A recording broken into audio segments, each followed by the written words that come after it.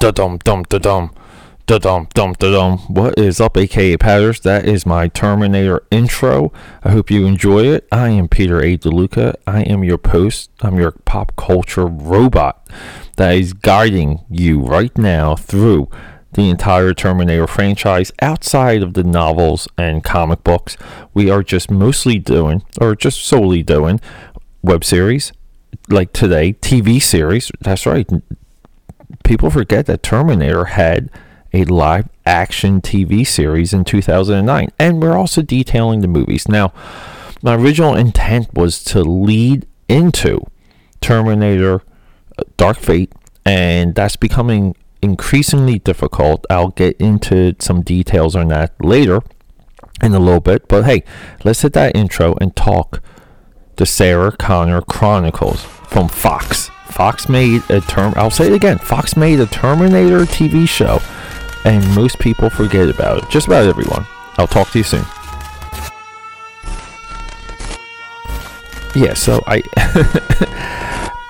just had to hit that point home. I had to hit the point that the Terminator had a live action TV series that is completely forgotten. I mean, this is maybe forgotten more than the web series. And this is all around 2009. This was like a little bit of a forced renaissance of Terminator. And a lot of people were excited. You know, like I would say more people were excited for Terminator Salvation and Terminator Sarah Connor Chronicles than they were for Terminator Genisys and certainly Terminator Dark Fate. I think Terminator Dark Fate 2 just, some people seemed a little burned out from the franchise. You know, like non-committal type stuff. You know, I think there's something when you have like a Harry Potter and you have a Lord of the Rings and even a Star Wars, and you know that the, you know, and I would say the Marvel Cinematic Universe falls victim to this. You know, victim in a good way. You know, it kind of creates a slave mentality within the audience. And they, you know, if the audience knows that the filmmakers in the studio and the talent around it are committed to future movies, then, you know, like they'll invest more into it. Now, this isn't always the case, but I just feel like Terminator somewhat needed that. I think Terminator, either Salvation, Terminator 3, Terminator Genisys, Terminator Dark Fate needed a quick sequel to start happening. And I think every single time these studios, when they go into the Terminator, they spend so much money. And, you know, all but one, all but Salvation, one, you know, got Schwarzenegger. You know, Schwarzenegger is going to take up a chunk of your budget regardless. And it's like, these films are so expensive to begin with. I mean, we're talking, you know, baseline $200 million if you're lucky. And it's kind of funny because these Terminator movies do have, each one has incredible special effects. I'm talking even going back to the 1984 Terminator. The modern day ones are just strictly spectacular. I mean, like it's even when you watch Genisys, you know, that's going to be our next episode, 259. Genisys, it's amazing. It's amazing what they do with these special effects. And, you know, this kind of leads into a trap, because Terminator does take place modern day outside of Salvation. So why is it so expensive? Why is this? And, you know, it's because the special effects aren't even to the level, I would even argue, of a Transformers movie where, you know, a Transformers movie, every single frame, you have something that's very expensive, you know, special effects wise. Terminator, you can get away with a lot, and that's very clear with the Sarah Connor Chronicles. I'm going full circle here. I had so many revelations why. I roughly got through season 1, and I'm not going to go into details and go into spoilers. The whole series, if you subscribe to Amazon Prime, it's available on IMDb streaming service with commercials. Then you don't get too many commercials. And yet, yeah, you can start watching the series. I watched roughly 10 episodes. Season 1 is 9 episodes. And that was somewhat successful. It was averaging just about 1 million viewers. and the premiere episode premiered, I think, Sunday night, and then it moved to Monday. And season 2 got canceled because it was the audience got cut in half. But the funny thing is, though, I remember being around people when they were watching the show, and a lot of people around me seemed to enjoy it. They seemed to like the show from week to week. Now, that doesn't mean it's a great show. I don't have much of a mind when it comes to when it comes to like this type of storytelling, this type of performance, this type of production. TV shows kind of bore me. They frustrate me. It's hard for me to really get behind them. And there's all kinds of really good reasons for this. mostly because they're not very cinematic, and I love the cinema within movies. I love the quality of the music. I love the quality of what's happening on the frame, and even the performances, and like TV production is just a separate beast. It is. Some people have a mind for it. They're drawn to it. I'm not. This even goes with streaming now, like Netflix, and I kind of want to watch The Boys on Amazon Prime, but I can't. I just can't bring myself to it. I just can't bring myself to sit down and watch 10 hours of something. There's other things I'd rather do, like this podcast, like talking to you. So so this series, let's just break through a little bit of the plot, because this series begins, and it was a true got me. It was a gotcha moment, because they opened the series with a dream by Sarah Connor, which is in character. The character dreams, and Terminator kills John Connor in school. And I was almost like, holy crap, is because I remember a lot of the advertising. If you look at the thumbnail for this episode, it's the advertising of the girl who was like part Terminator, and they were pushing that hard. They were pushing not your typical Terminator, not your typical giant, bodybuilder. They wanted something different.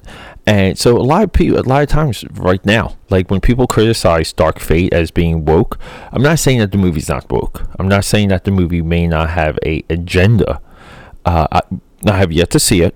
I'm going to, reserve judgment on all of those until I see it.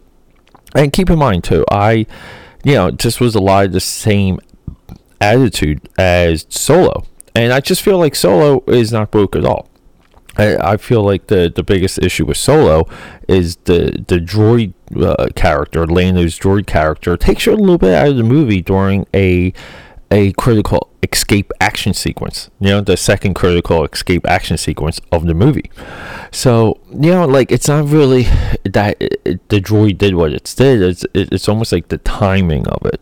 It's just, and it does throw you off because there's even like logic at play, and that's a lot of a lot of the ideas about wokeness that frustrate people. It's a break in logic a lot of the times, and our filmmakers and storytellers make these concessions to prove these other points that are somewhat mute. They're somewhat meaningless because they're not a part of the narrative. They're not a part of the continuity, and no one is saying like don't invite these ideas into what we're seeing. People just want it done in a better way. I'll say that. Woke entertainment needs to be better. It just needs to be entertaining.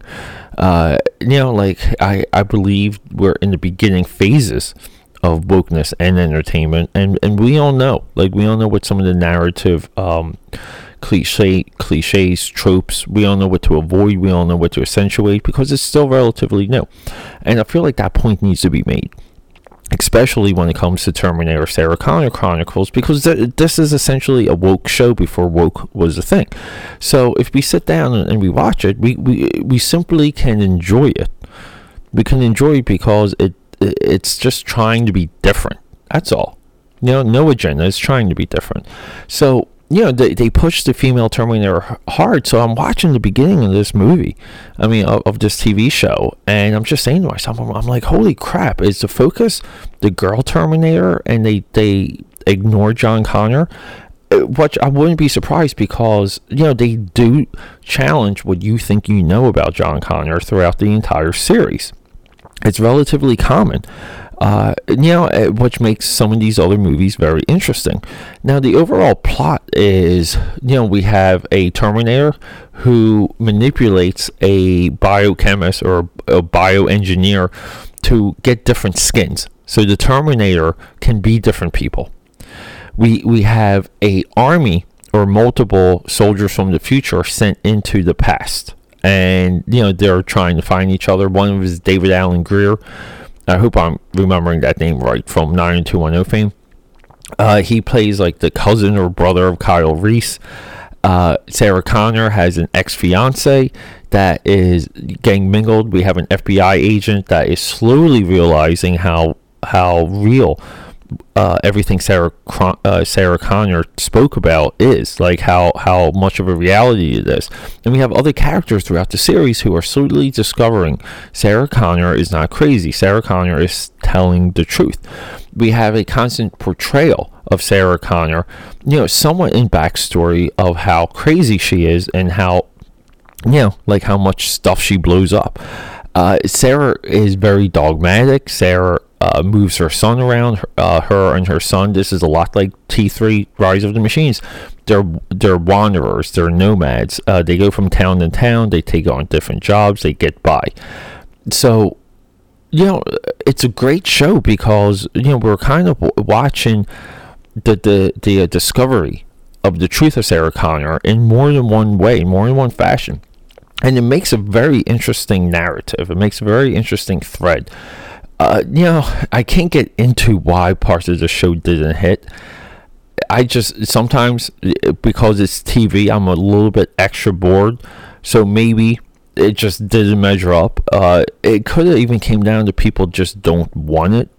Like maybe people would have, would have been better with a miniseries or, like a 10, but networks aren't built like that. Networks are built on multiple series. They have to sell advertising. So, it's a business first. So I don't really know what some of the disconnect is when it comes to Terminator Sarah Connor Chronicles. I just know, like, I had a couple of revelations watching this, and one of the big revelations was next to Star Trek, Terminator is like the best science fiction story and franchise you could ever tell. And because Star Trek just does so much, and Star Trek is diverse, and even like Star Trek Discovery being more action driven, it can be thought provoking. It can challenge you. You can do religion in Star Trek. And you can do all of these things too in Terminator. You can do most of that stuff in science fiction, which makes it so different than horror, which is why science fiction fans are so different than horror fans. And and doing this back to back with the 31 Days of Dread, I'm very much seeing that. I'm understanding the mental model of both fan bases. But so there's all this stuff, right? And Star Trek is just expensive. Star Trek is expensive to do. You need a room full of people. You need special effects, and you need a budget. Despite Terminator being so expensive, movie-wise, like throughout its entire history, outside Terminator 1984, we can go low budget with Terminator, and we can go high budget with Terminator.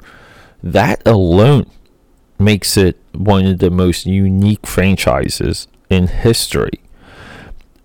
And it's funny how little the low budget part of the franchise, the low budget feature of the franchise, has been explored. And I got a real sense of that when I was watching this show. It was, I don't want to say it was euphoric, but it was very eye-opening. It made me appreciate it so much more. So what do I think of the plot? What do I think of the story? Look, episode to episode, things move, the chains move forward. FBI guy finds this, FBI guy gets caught in the fire, FBI guy, confronts Sarah Connor. Sarah Connor's fiance confronts Sarah Connor. We have, again, like talking about some of these science fiction things within Terminator. Our female Terminator is taking ballet lessons, and she's struggling to become more human.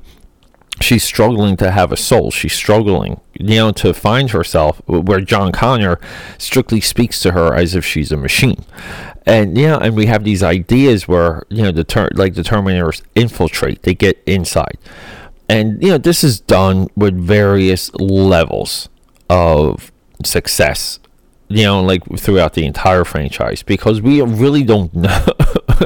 They say the Terminators are infiltration units, but they're more or less like, they get inside of a base. They get inside of a fortress. They get inside of something that's held up, and they burn it down. To me, that's what Terminator always meant, even from the first movie.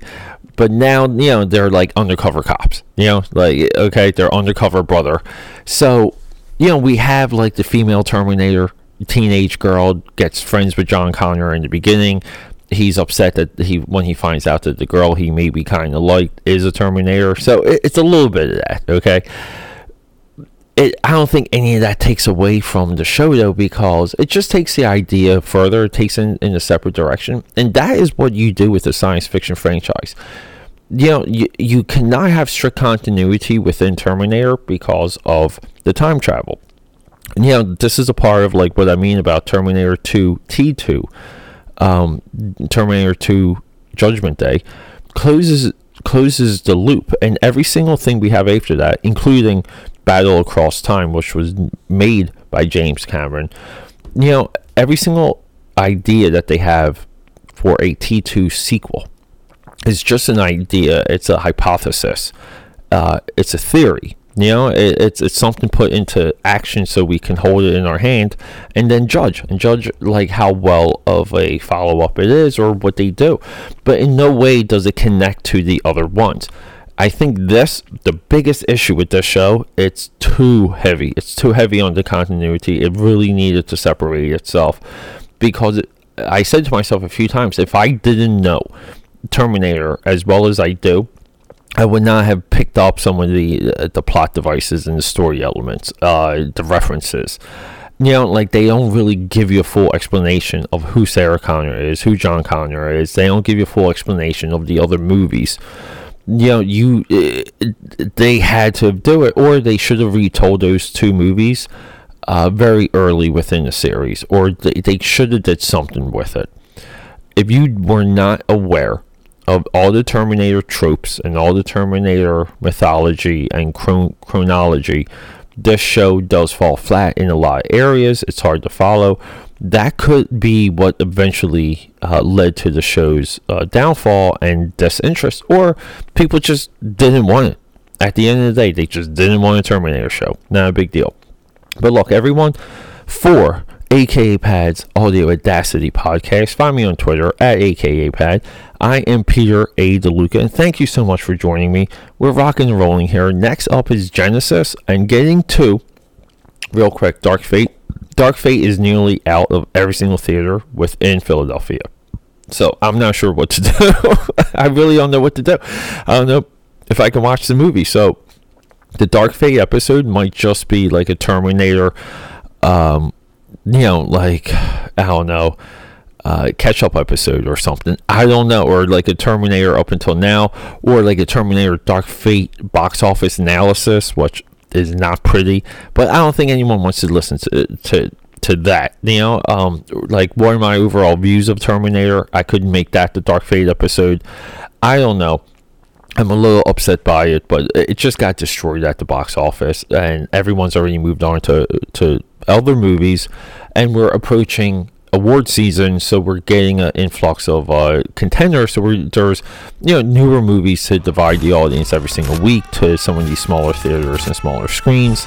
So look, I'm gonna do my best. I'm still gonna try and watch it. So I'll keep you updated. Thanks for joining me. Rock and roll, and until next time.